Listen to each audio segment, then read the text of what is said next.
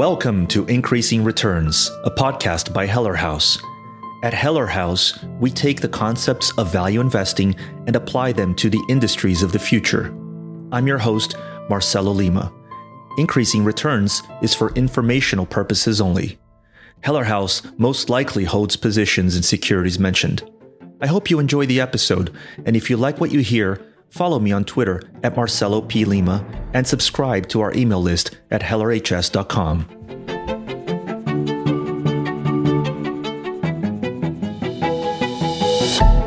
Why is empire building important? Because it results in extreme outcomes. Consider the Mongolian Empire. Quote, "In 25 years, the Mongol army subjugated more lands and people than the Romans had conquered in 400 years. Genghis Khan, together with his sons and grandsons, conquered the most densely populated civilizations of the 13th century. Whether measured by the total number of people defeated, the sum of the countries annexed, or by the total area occupied, Genghis Khan conquered more than twice as much as any other man in history. The hooves of the Mongol warriors' horses splashed in the waters of every river and lake from the Pacific Ocean to the Mediterranean Sea. At its zenith, the empire covered between 11 and 12 million contiguous square miles, an area about the size of the African continent and considerably larger than North America, including the United States, Canada, Mexico, Central America, and the islands of the Caribbean combined. It stretched from the snowy tundra of Siberia to the hot plains of India, from the rice paddies of Vietnam to the wheat fields of Hungary, and from Korea to the Balkans. The majority of people today live in countries conquered by the Mongols. On the modern map, Genghis Khan's conquests include 30 countries with well over 3 billion people. The most astonishing aspect of this achievement is that the entire Mongol tribe under him numbered around 1 million. Smaller than the workforce of some modern corporations. From this million, he recruited his army, which was comprised of no more than 100,000 warriors, a group that could comfortably fit into the larger sports stadiums of the modern era. This is an excerpt from the book Genghis Khan and the Making of the Modern World by Jack Weatherford. Without getting into questions of right or wrong and whether Khan was good or bad, the point is this. Genghis Khan had the vision and the ability to execute and the desire to keep on conquering. Part of this stemmed from having built the military machinery in the first place. Having to keep his soldiers busy, Khan had to find new peoples to conquer. Khan's people had needs too. Weatherford writes that, quote, "Novelties became necessities, and each caravan of cargo stimulated a craving for more. The more he conquered, the more he had to conquer," end quote. The world's most ambitious teams are led by Genghis Khan-like personalities, always ambitious, always seeking growth. And the world's most successful companies resemble the Mongolian Empire in their vast reach. Apple has an installed base of over 1.6 billion devices globally. Facebook has nearly 2 billion daily active users. These are extreme outcomes in the modern business world, and as Phil Knight observed, quote, "Business is war without bullets," end quote. The struggle for conquering territory through war is now played out in the business arena. In the place of standing armies, modern corporations have sales forces, product managers, software engineers, designers, business development analysts, and marketing teams. All of them need to struggle to conquer. The more they conquer, the more they need to conquer. This is true for the outliers. There are some companies that are quite content in staying small, in not conquering. These might be good investments, but they won't generate long-term outsized returns. Companies that become too successful and saturate their market might have no choice. For them, there is nothing left for which to struggle. Consider the packaged foods industry. Many of the oldest companies in this group were created in the 19th century, on the heels of the Industrial Revolution. Families needed food that was ready to go, and the market filled the need. You've heard their names: Nestle, Unilever, Campbell Soup, etc. Let's look at Coca-Cola, which was founded in 1892. Early in its life, it was competing with non-consumption, in the words of Clay Christensen. Soft drinks didn't exist. Growth was exponential.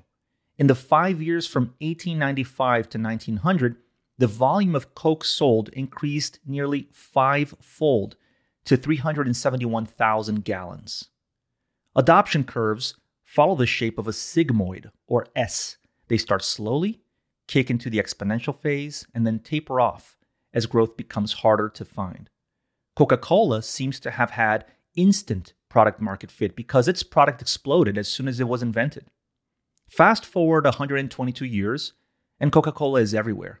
The company has grown to selling 200 brands and has even entered the alcoholic beverage segment. But now it's in a crowded, saturated field. It's competing with consumption. There are hundreds, if not thousands, of competing beverage companies and startups popping up everywhere. Throats to quench, on the other hand, aren't growing nearly as fast. As a result, growth has become anemic. In a recent presentation, Coca-Cola said its long-term aspiration is to grow 4 to 6% per year, which would be an improvement over recent years. In the last 12 months, Coca-Cola had about $38 billion in sales, which is just 9% more than it had 11 years ago. If we could visualize the technology adoption curve of Coca-Cola's soft drinks, this is what it would look like. See the chart in the link in the show notes. Coca-Cola, like Genghis Khan, has the military machinery in place, not to mention the distribution to keep growing. The problem is the industry it's in. No amount of selling and marketing can create more drinkers. Internet technology, on the other hand, is a lot newer than Coca-Cola. 30 years ago, the internet itself was just getting off the ground. Few people had PCs. Cloud computing was invented 16 years ago with the release of AWS's Simple Storage Service, or S3. The iPhone was invented a mere 15 years ago. Internet companies, as a result, have a lot more room to run. They are riding the coattails of the adoption curve of broadband around the world, and of mobile and cloud computing on top of that, and then of the shift from on-premises computing to cloud computing. Those are strong tailwinds. The most impressive aspect of digital technology is its ability to stack technology adoption curves. This is easier in the world of bits than in the world of atoms. Consider the iPhone. The installed base today is around 1 billion users. Its adoption has been quite rapid. On top of the iPhone, and this applies to smartphones in general, new S-curves have appeared. The adoption of music streaming with Spotify, social media with Facebook, Instagram, Twitter, and TikTok, podcasts, and ride-hailing, Uber and Lyft, to name a few. It's fair to say then that the world of digital technology allows entrepreneurs more degrees of freedom. When software is eating the world, anything that can be manifested in software will be, and a new S-curve will be born. The inevitable conclusion is that the internet will usher new Mongolian empires led by new Genghis Khans. Our job is to find them. Why are we so intent on finding new empires? Because opportunity costs matter. If we're going to allocate our precious capital to a company, it must be one that can keep growing, reach massive scale, and create value for a very long time. Compare two different companies, Salesforce and Dropbox. Salesforce was founded in 1999, while Dropbox was founded in 2007. 14 years after founding, Salesforce had 43% more in sales, was growing much faster, and was worth more. Salesforce, 14 years after founding, 2013, had $3 billion in revenue, growing 35%, and a $25 billion market cap. Dropbox, on the other hand, 14 years after founding, that is today, has only $2.1 billion in revenue, growing 12%, and a $9.6 billion market cap. Salesforce is led by Mark Benioff, an empire builder. His first product was customer relationship management software, CRM, but he has since acquired ExactTarget, Demandware, MuleSoft, Tableau, and most recently our company, Slack. None of these are CRM companies. All of them solve pain points in adjacent areas for Salesforce's customers. Once Salesforce has acquired customers through the CRM product, it can build and acquire adjacent products and increase lifetime value with no additional cost of customer acquisition. Benioff is stacking S-curves. The result: Salesforce has continued to grow and is currently valued at $264 billion. In a recent presentation, Salesforce guided to sales growth over the next 5 years of 19% compounded. Dropbox, on the other hand, is not led by an empire builder. They've made acquisitions, yes, but those have been small, have added to Dropbox's core functionality, and haven't turbocharged the company's growth. In the most recent year, let's remember, Dropbox's sales grew only 12%. There's nothing wrong with Dropbox's approach. The company will continue to chug along, and it may turn out to be a decent investment if the valuation is low enough.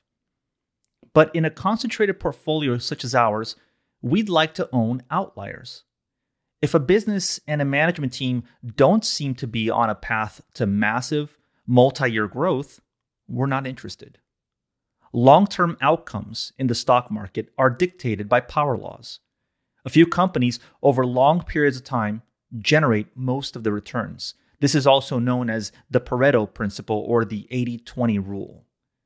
Real-world data is significantly more skewed than merely 80-20.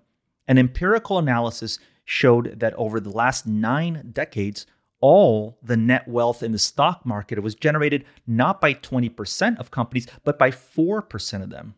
If a long-term investor had missed out on those companies making up the 4%, she would have been massively worse off.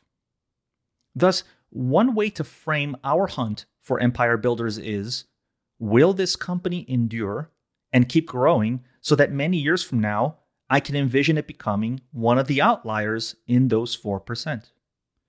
And the proof is in the pudding. If a company is busy hiring executives to help it scale and consistently demonstrates that it can build or acquire, and preferably do both, to solve more problems for customers, then that company is likely on its path to becoming the next Salesforce. It's building an empire. Thank you for listening to Increasing Returns by Heller House.